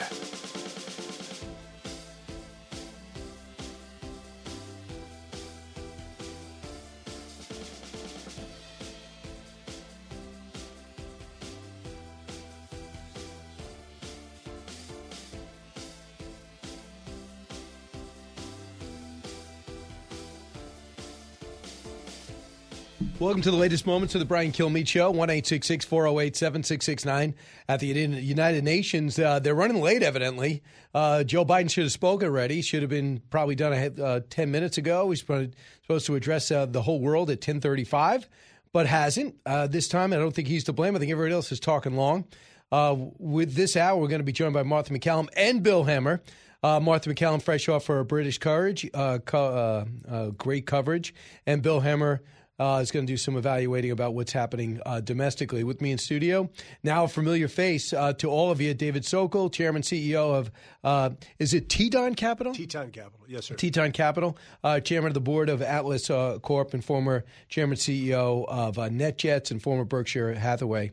And author of the book, Go Get It, American Perspective, Defending the American Dream for the Next Generation. And before we get to David, let's get to the big three. Now, with the stories you need to know, it's Brian's Big Three. Sponsored by Crunch Fitness. Interested in owning your own business in a growing $30 billion industry? Check out Crunch Fitness at crunch.com. Number 3. And those who try to blackmail us with nuclear weapons should know that the prevailing winds can also blow in their direction. This is not a bluff. Yeah, President Biden to speak at the UN today. What can we expect? Will he call out China, walk away from evil Iran, and lambaste Putin for that statement, which is ridiculous? NATO threatening nuclear weapons on Russia. Let's see if the woke agenda at the Pentagon and exit from Afghanistan will allow the president to appear as if he has some American strength. Number 2. The bases are energized. Democrats are energized on abortion. Republicans are energized on immigration, the economy. But it's the independents that are going to swing this midterm election. And they are much more economic focused than the bases of the individual parties. This is Josh Kraushaar weighing in. 2022, where's it trending? And the role of the reeling economy on the November outcome. As you hear, it might be the key moment as we wait for the Fed to inflict more pain on the people. Number 1. It looks like he's sending migrants to Delaware. Do you have any comment or response to that, sir? He should come visit. We have a beautiful shoreline. Hysterical. Sorry, Dems. DeSantis owns you and the issue. And, Mr. President, he's bringing his show to your home, not the White House, to your Delaware home where you spend most of your time. The border wars are blowing up in the Democratic faces. And because it is a tragedy, not because it's a political cudgel to be used, it is actually broken and maybe done on purpose. David Sokol, welcome officially to the show. Thank you, Brian. Appreciate you having me. First off, I know business is your expertise, and we're going to talk about the economy. Your take on what's going on because a lot of the people that you hang out with are the most successful, powerful people in the country. When you have illegal immigrants arriving at a place like, or migrants arriving at a place like Martha's Vineyard, and they show up there, does that drill the issue home to those who want to ignore it? I think it does. I think it also lets America realize this isn't a joke. This is, the president, the vice president seem to think it's kind of humorous that we have this situation, or that somehow they may benefit from it. 76 people on the FBI terrorist wanted list have been found at the border so far this month. Yeah, and those communities along the border, how do they handle it? I mean, if a community like Martha's Vineyard that has an influx of over 100,000 guests during the peak periods, and during the off periods they have 17,000, they must have a lot of rooms there. But apparently they don't view that those rooms are available for immigrants. But somehow they think that people live along the border should just open up their houses. So they did a study. They're doing some studies now to find out who's got the power and what the issues that matter. And it turns out abortion's dropping, but the economy's rising. Inflation taking a big bite out of the American budget. So far, it's the highest I've seen. They say it's highest in 40 years. It's the most we're talking about it. It seems at least 20 years. I think it's a huge issue. And frankly, we could be heading into, and I think we are at the beginning of, a period of stagflation globally, which is the most painful thing you can do to lower and middle income folks. And how would you define that? High inflation and low GDP growth, basically a recession globally with high inflation. There's nothing more painful to the lower middle class. And you think we're beginning to feel it? We are. If you look at GDP projections globally, not just here in the U.S., but around the world, China particularly, we're definitely going into a slowdown. You're seeing it, shipping rates in many cases, China to the west coast of the United States down 90% in the last 12 months. Just in the last 3 months, China to Europe shipping rates down 60%. How much is that as their zero COVID policy, and how much is that demand? Most of it is the clearing up of past backlog that was caused by COVID, and now it's demand. Here is the president on this very issue. Their grocery bills. What can you do better and faster? Well, first of all, let's put this in perspective. Inflation rate month to month was just an inch. Hardly at all. You're not arguing that 8.3 is good news. No, I'm not saying it's good news, but it was 8.2 or 8.2 before. I mean, it's not. I can make it sound like all of a sudden, my God, it went to 8.2%. It's the highest inflation rate, Mr. President, in 40 years. I got that, but guess what we are? We're in a position where, for the last several months, it hasn't spiked. It is just barely. It's been basically even. The president speaking right now is talking about Russia, calling them out justifiably. But David, your reaction to his evaluation? Well, it's one of the problems we have with government today is they just say things that aren't true. They try to mislead the American public. I mean, 8.5% inflation for most Americans. They remember 50% of the population was born after 1983. For most, I'm old enough to remember when Treasury bonds were over 10%. Most of the young people today don't know what inflation feels like, and so they try to downplay it by saying, "Oh, well, it's just the same as last month." It's 8.5%. That's a 40-year high. 2/3 of U.S. adults say their incomes are falling behind the cost of living. Groceries are up 15.8%. Gas is up 25%, even with its recent reduction. Rent up 7%. Airfare is up 33%. See, if I am a president of the United States and I say I'm working on a situation in Cuba, you're going to be surprised. Okay, I have to take your word on it. We're working with Europe on how to neutralize Russia. You'll see, okay, I have to take your word on it. But I'm not waiting for the president's cues to tell me how the economy is. I don't need anybody's advice on that. We all got to make our own evaluation. So when he says something is totally wrong, it really, you lose rapid credibility that might not come back. Absolutely. And even for myself, where differences in energy prices aren't going to change my lifestyle. But when I pull my pickup into a gas station, and even today at $3.70 a gallon, it's $90 to fill up that tank, and it used to be $40. I just say to myself, wow, that's a huge difference. So for folks that have to find that extra $50 a week, or every 5 days, it's a huge impact on their life. How did you grow up? Did you grow up? Did you grow up working class, middle class? Did you grow up lower income? But we weren't. So you have a real understanding what it's like paycheck to paycheck. Absolutely. My first house was a mobile home, you make payments. You take your money, you put it in envelopes, and say, okay, I've got this much for utilities, I've got this much for food, I've got this much for gas. And when those envelopes are empty, they're empty. And that's what Americans are dealing with today, is their budgeting process is being completely blown out of proportion. See, I am extremely lucky to have this job now, but up until like 33, beyond paycheck, my life was dramatically underfinanced. And not that I had to go out to eat every night or I have this nice car. I didn't. A Celica that was 7 years old and things to that nature, but I never minded it. I thought it was part of the process. Just go ahead, have evaluation. But when people were haphazard or were indifferent about what's going on, that drives me crazy about this. And you have a situation where you have a politician who's been doing the same job for over 50 years. He's got no sense of going shopping. One time, George Bush 41 didn't know how a price definer worked. one of those swipers worked, and everyone's like, oh, he's out of touch. Is he getting a pass now? Oh, absolutely. I mean, the mainstream media is just holding this guy up, and it's unfortunate because these are real issues, and not only is inflation issue, what he's speaking on right now. I mean, he has had to walk his own words back 3 times on whether we would defend Taiwan. He says yes. His State Department says no. Over the course of a year and a half. Right. And now we're dealing with a Putin threat of nuclear war. Does anybody in this country really believe that Joe Biden or Kamala Harris should be making this decision on war? I mean, it's frightening. But these are real issues. And I think this coming election, people have got to pay attention to America first. Yeah, and we're pulling some of this speech because he opened up with Russia, right, Eric? So he opened up talking about Russia because Russia's going to do a fake referendum September 20th on the areas in which they just took in the Donbass region, which we might not be able to hold too long. And one of the reasons he wants to do that is tell the Russian people we're being invaded on that land we just got. Meanwhile, he's going to have trouble holding on to it where he's conscripting or he's activating 300,000 I guess, reservists into action, which could blow up in his face.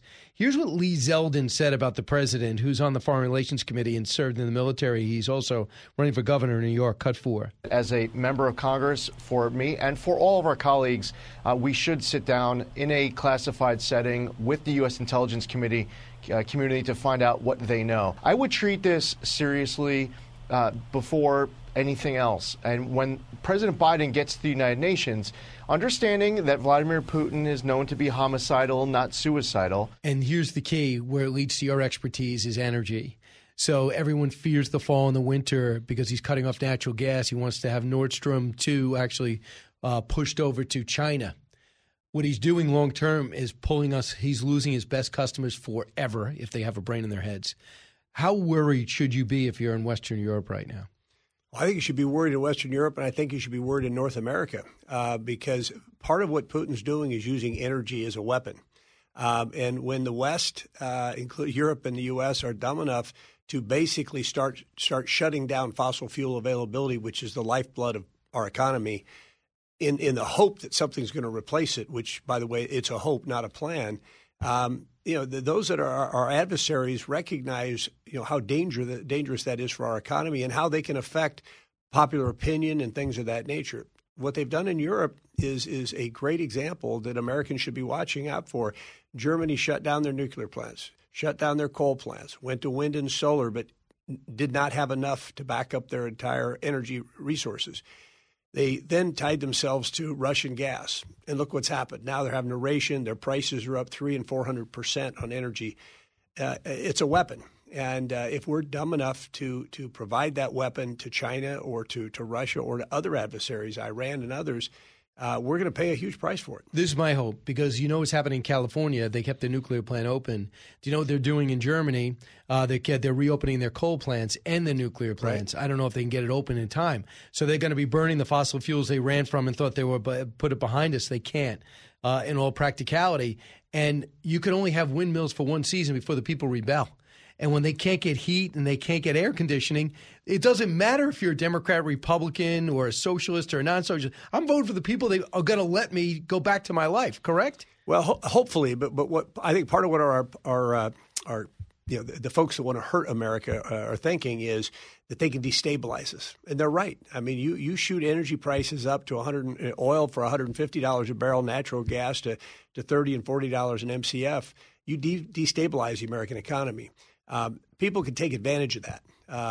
Propaganda from other countries. I mean, on one hand, you worry about cyber stuff, but I worry about the intelligence that a lot of our opponents have that just sit back and are fueling the flames of American politicians' stupidity. But when we have Mexico and Canada and America so oil rich, at what point do we does the practical side of us come out? Well, it needs to come out now. I mean, that's why I think this election is so important, because what the left is trying to do with energy is make it impossible to turn us back. I mean, those coal plants that have been shut down already have been torn down. We're not keeping them alive. 23% of our electricity in the United States comes from nuclear power today. The left wants it shut down. That's a zero carbon source, and they want it shut down. I'll take them seriously when they don't say energy or CO2 is the existential threat of our time. Oh, but you can't use nuclear. Nuclear can be done completely safely. But again, what they're trying to do is take away our options so that we can't revert back. Hopefully, you have a chance to rebuke them, voters out there listening to right now, and send them a message in 2022, and then change gears in 2024. David Sokol, always great to see you, always educational, especially in these very erratic times. Thank you, Brian. Appreciate it. All right, back in a moment. This is Brian Kilmeade Show. Bottom of the hour, Martha MacCallum and Bill Hemmer waltz in here. Giving you everything you need to know. You're with Brian Kilmeade.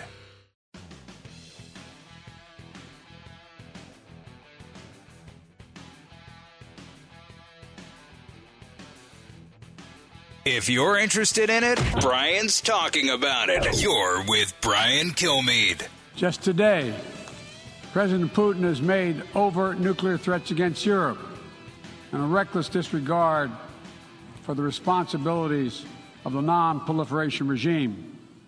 Now, Russia's calling up more soldiers to join the fight, and the Kremlin is organizing a sham referenda to try to annex parts of Ukraine, an extremely significant violation of the UN Charter. Yeah, it's absolutely right. That's the President of the United States moments ago speaking at the United Nations. But, of course, he segues into climate, and I'll get into that in a moment. Martha MacCallum here, fresh off her fantastic coverage of the Queen's funeral and everything that led to it. Martha, the President came out pretty strong against Russia, but what he just said is what's about to happen. They are going to have a phony referendum September 20th. They're going to annex about four areas of the Donbass region, and then they'll have a rationalization to defend it while calling up 300,000 reservists. Your thought about what's been taking place over the last 24 hours? You know, I thought that the top of this speech at the UN was fairly it's what you would expect to hear. I was glad that he didn't sort of mess around talking about anything else. He addressed this at the top, which is as you would expect, and that's what everyone would want him to do. You know, the big question here is what is the capability of Russia? Because we've seen what's happened over the last 6 months, and it's been a very haphazard effort on their part. We know that they sent in all of these recruits. They were told they were in a training exercise. Next thing they know, they're trying to take Kyiv. That blew up in their faces. It went terribly wrong.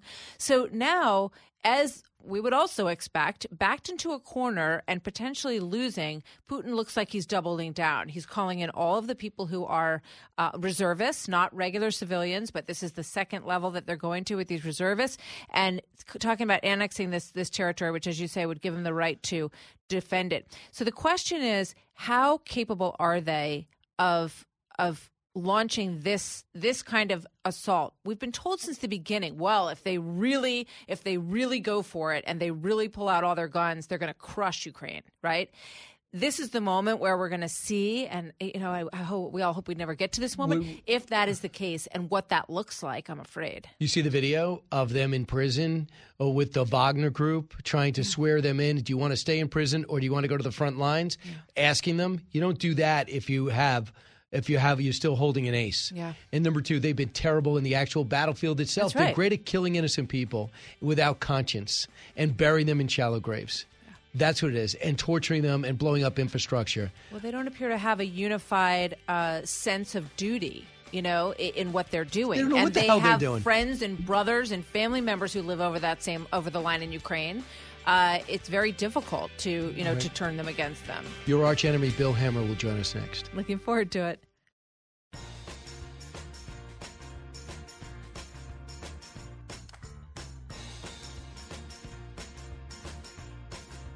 Radio that makes you think. This is the Brian Kilmeade Show. So let this be the moment we find within ourselves the will to turn back the tide of climate devastation, and unlock a resilient, sustainable, clean energy economy to preserve our planet.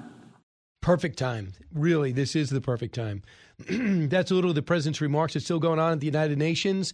They got started almost I don't know, 45 minutes late. Bill Hemmer's here on time. Yeah. Martha McCallum actually got here early. She says, "Let me have one segment without Bill Hemmer." I said, "Come on in, Martha." That wasn't the plan. But I just kind of barged in in the middle of your other segment. I didn't know Martha was going to be back today. I thought you just needed someone to fill in. No, we have both of you together. Home. This is a reunion. I was going to take the day off. Didn't you do a great job, Bill? She was outstanding in London. 12 days of work, is that right? We were there about 12 days, yeah. But for you, we had one day off. It was a job of joy, right? Well, it was, you know what? It was a story that I always eventually wanted to cover. I never really wanted it to happen because I just grew up in a world where, you know, Queen Elizabeth was sort of in the backdrop of everyone's lives and the whole global scene for all of those decades.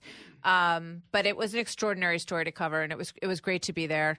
It was an absolutely magnificent ceremony. And, you know, I think that the reason everyone's so attracted to her is just her ethos and her sort of selflessness. You know, she's not a perfect person. There were ups and downs, but we don't have a lot of people who operate in that kind of way outside of the great members of our military who put our country before themselves. It's not something you see in sort of everyday behavior all that much anymore. So I think that's why there's sort of a nostalgia for the way that she lived her life. And I don't know if we're ever going to see that kind of thing again, really. Maybe if Meghan will she ever be queen? I think that'll happen. No. She asked for it. Bill, you were talking about this before. She's asked for a one-on-one with the king. Yes, she did. What is she at? Are they embarrassed by this whole thing? Don't you think they got to be embarrassed? She just needs to go back to California. I mean, you know, I guess there's... But she can't. It's never going away. Well, it could if they did what they said they wanted to do, which was to leave and go live a private life. But it turns out that they don't really want that. They want to keep coming back. And now she's asking for one-on-one meetings. You know, I think that kind of thing would work the other way around. If the king said, you know, I'd love to spend some time with the two of you before you leave. It's usually the way that works. I doubt that she's going to get the meeting that she wants. Apparently, Harry also suggested a mediator come in. A mediator? And help the family, to which, you know, a bit of reporting said that Camilla laughed out loud in her tea and said, no, I think we'll work on this ourselves. Wow. Yeah. That's in Vanity Fair today by Katie Nichols. So, that's some good juice. Yeah. Did you guys have that the other day? No, that's new. Imagine me. Wow. So we'll see. You know, and the other thing that I just would mention, I know we have a lot to talk about, but I would just mention that, you know, the fact that it came out that Harry was very upset that they took the Elizabeth Regent off of his uniform tells you really all you need to know. Because if he got there and he put his uniform on and he saw it, he had two choices. One is just to suck it up, be glad that he got to wear his uniform and walk in there and never mention it again. Mention it again. Right. Let someone else pick it out. Instead, he said he was humiliated, almost didn't wear it, thought about putting his suit on instead. He keeps me. It's all about him. You know, It's all about the two of them. It's very, and they don't need them. They're not barely in the line of succession at this point. So I didn't even know if we should even believe that story. Like, how would that story get out there? You know, there's all these competing factions at the PR people on the Wales side and the Sussex side, and they always, you know, sort of try to make sure that the other side is is in check. So, can I just say this? Yes, Brian. J.R. Moehringer, who wrote The Tender Bar, J.R. Moehringer, who did Shoe Dog, the Phil Knight book, who did the Agassi book. He's an unbelievable biographer. He did Harry's book, and I heard even before. You know, right before the Oprah interview, he's doing a book. Whatever happened in Oprah, it's going to be 4 times as explosive. And by the way, he won't do a book that's okay. He does books that are explosive, and I can't picture them destroying the book. But if he wasn't writing a book, I could see this whole thing gradually getting better. You're the expert. But the book is going to be, if you thought the Oprah interview was explosive, this is going to be out of control. You know, Meghan has said, you know, I know a lot, and I'm going to keep talking about it until I'm done. Oh, really? Now, whether or not... Is that in the podcast? One of the things that I think you'll see is whether or not this experience this week changed any of that. But it doesn't feel like it did. There was so much tension. I thought William looked absolutely, you know, just stone-faced the entire time. Obviously, it's a funeral. It's a somber event. But it looked painful for him. And I don't know if it was just because of the tension with his brother or because he now realizes that he's one breath away from being king himself for the first time in his life. I think all of that probably was weighing on him quite heavily. But, you know, the Harry and Meghan thing is a distraction that none of them need. If they want to live a private life, they should go do it. If he wants to get back in the family, he needs to shelve the book. So that's the choice they have. Right. They're going to eventually run out of juice and stories to tell people, and then no one's going to care anymore. Right? And they'll get invited to a bunch of dinner parties in California for the rest of their lives, and that'll be that. Right. I thought it was so cool how their kids were like talking to each other. Wasn't that cute? Yeah, I know. Now we have to do this next. You could see her, the big sister saying, or the little sister, but that's the way sisters are, as you know, saying, George, you have to bow your head. Like, put your hands together. Right. Okay. I love there's one video of the two of them looking like this. Either side, they see everyone bowing on either side, and then they just quickly curtsy. That was a cool, tender, real moment. Yeah. Now, Brian, is this your show? Hi, show. Yeah. Hi, Brian's show. No. So this is great. Though that's the part. I think that when you're on for 12 straight days, Martha, we can't pretend like you weren't just covering the biggest story in the world. But as we do in this business, now it's over, and we're moving on. Which is why you're here. Which is why we're here. You We had love one it. day off, Exactly. and that was There's travel. a lot going on today. So here's a little bit more. So, Eric, what do we have now that we missed? We know we talked about Russia. We know we talked about climate change. First off, your reflection on climate change. I knew it was going to be in the speech, but my goodness, in a time in which natural gas is being shut off to Europe and energy should never be used as a weapon, that's not enough. Well, that's the number one story. A solar panel and windmills are going to work. It goes deep on his list of priorities. I think the reality check that must be made at the United Nations of all places, which we can debate whether or not this meeting is even necessary anymore and how much relevance it has. China's listening. China's going to have 5 times the coal plants we have in the United States by the year 2025. Right. Do they care? Do they No. give a damn? They don't have to do anything until 2035. Do you think Putin's even thinking about this? I don't. No. So what are we doing? Listen to John Kerry? John India, Kerry's for that controlling our matter. country? Yes. Yeah, India, who, by the way, is buying all the oil from Russia, allowing them to finance, along with China, this whole war effort, along with the European Union. And Brian, parts of the I Middle just East. think the events overnight that we woke up to this morning out of Moscow. they're Nuclear war. That's right. That's the story for the next 6 months or the next year But no or one however wants to long talk it about goes. Ukraine anymore, guys. I'm fascinated by this war, the fact that on pure drive alone, we're in a technological age where we thought that emotion and morale wouldn't matter. It still matters, as well as getting weaponry and organization. Can you believe a standing army the size of Russia's has no commanders, lieutenants and captains that know how to run things, that has no generals that are actually competent? Have they been even practicing with their stuff? Look, Did it's Gorbachev a leave the completely- directions out for his tanks? It's a completely inefficient society. Communism does not work well. I mean, I remember seeing it back there in the 80s. And after the Cold War ended, it turned out that a lot of the things that we thought they had were rusted, had been in old silos for a long time, that the way that they talked about their capability was very different than what actually existed. And we're seeing it play out again in real time. They haven't fixed it. They have a leader who's full of bravado, but they don't have the system He's been to back cut it up. down. People don't care about their country when you live in communism. It's a different, they just don't. It's the first time Vladimir Putin's been cut down. Because for the longest time, wow, look what he did over in Syria. Look what he's threatening to do to his neighbors. He took Crimea and Georgia without much of a problem. Look out. He's warning Ukraine. He's messing with everyone's elections. Well, now he's been exposed. He got into the octagon, and he's getting his ass kicked. Here's more from what the president's remarks about Russia is. A brutal, needless war. A war chosen by one man, to be very blunt. Against Trump. Let us speak plainly.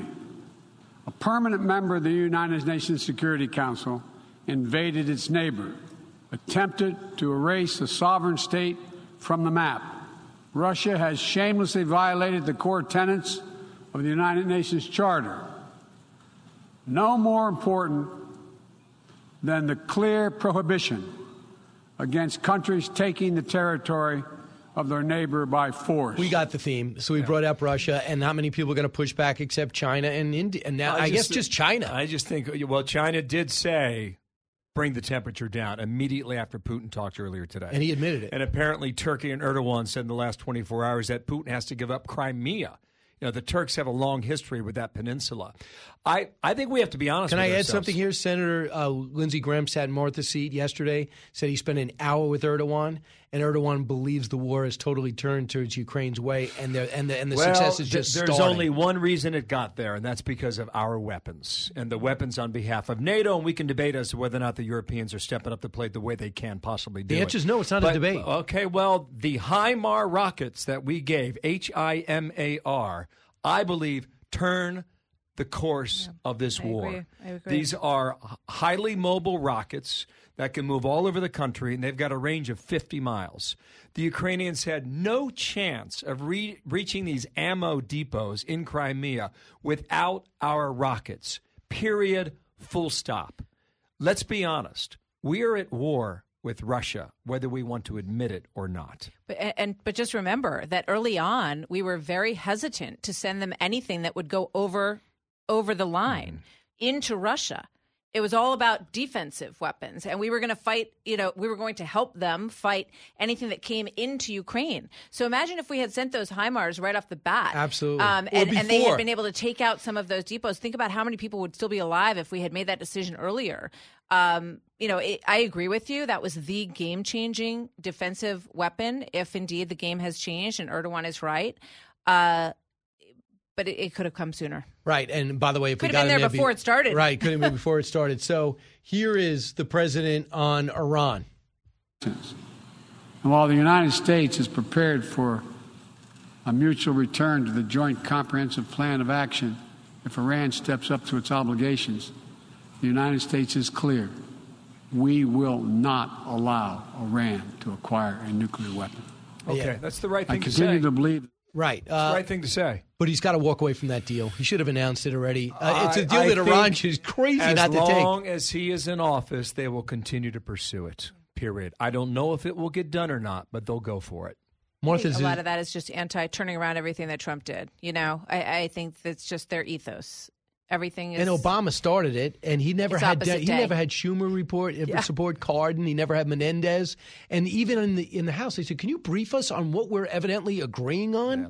Are you crazy? It's a real shame when you think about elections have consequences. The route that the Trump team was on, they went from outside in as opposed to inside out. It was a hell of a strategy, and it worked for a lot of these countries: Egypt, United Arab Emirates, Bahrain. They were all part of this, and Saudi Arabia was the next major domino to fall in these peace accords. That's right. Absolutely. And bam, the election happens. Trump's out of office. Here comes Biden, and they do a 180. And there has to be an ability in a transition of power, which we take so much pride in doing successfully in this country, to say when you get in the door, all right, show me what's working. Show me what's not working, right? All right, that's working. Let's leave it alone. Mm-hmm. Let's build on that, because he was all for the Abraham Accords, Joe Biden. Let's build on that. Let's leave this, Iran. Okay, we didn't want them to scrap that deal, but they did it. So where are we? Where are we? Has this held them back, or are they ramping things up? And would it make any difference if we? But it's all about optics. It's all about sending money places and then not following where it goes and seeing what happens. And the optic of saying we went back. We undid what he did. Mm-hmm. Martha, when we come back, Letitia James is having a press conference right now. They're filing a civil suit against the Trump Organization. They know they went ahead and deposed everybody. This is not a surprise, and it looks like a political play. The world does not need, in New York, with all our problems, Donald Trump is not the problem in New York. You have plenty of things to do. How about keeping somebody in jail? Martha McCallum will also tell Bill and I, and if the mics are on, the whole country, who's going to be on her show at 3 o'clock. Back in a moment. Educating, entertaining, enlightening. You're with Brian Kilmeade.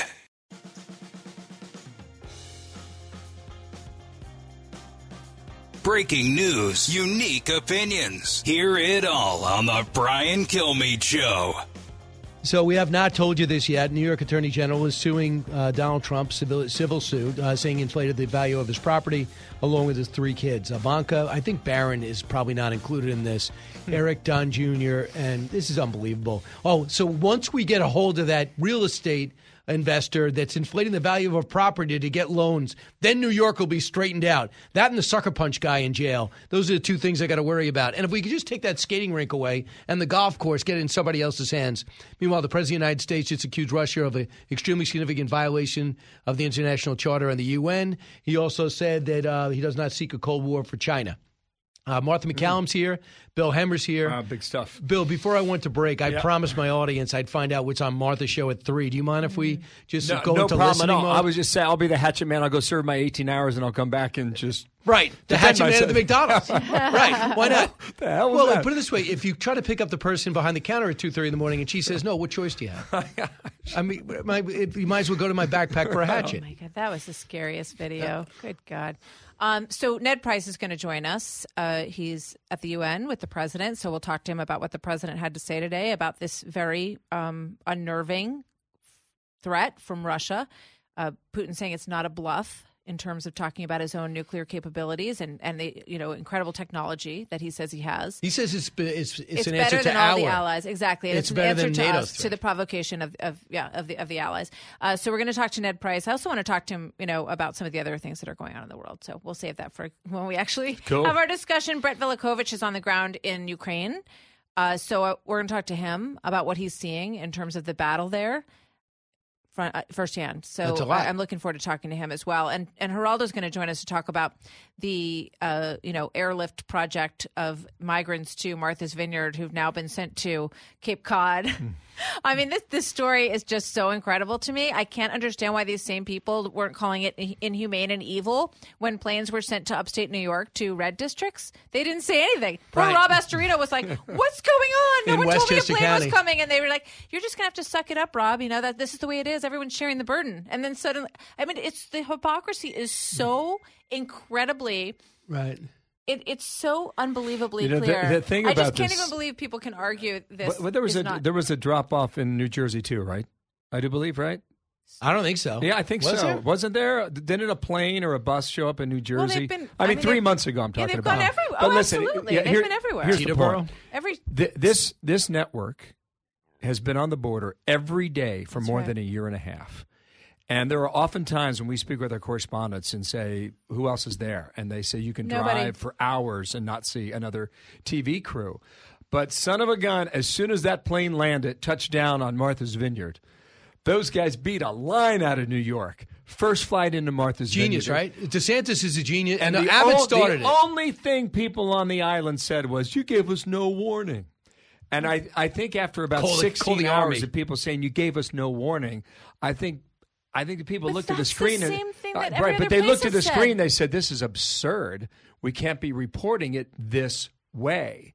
And then a day later is when they put them on the bus to the ferry to take them to the Cape, the naval base on Cape Cod. Real quick, Trace Gallagher is the new host of Fox News at Night for Shannon Bream. Bill Hemmer, your first reaction. Martha McCallum, you in support? Fantastic. Yep. Trace is an awesome reporter, great anchor, and it's a great position for all of us to have him in. I'm thrilled. Yeah, there's nothing he can't do.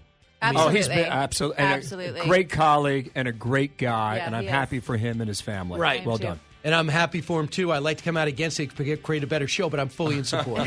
Thanks, guys. Martha, we'll watch you at 3. Bill, we'll watch you wherever you are. Thank you, Brian. Great to see you. Keep it here. Brian Kilmeade Show.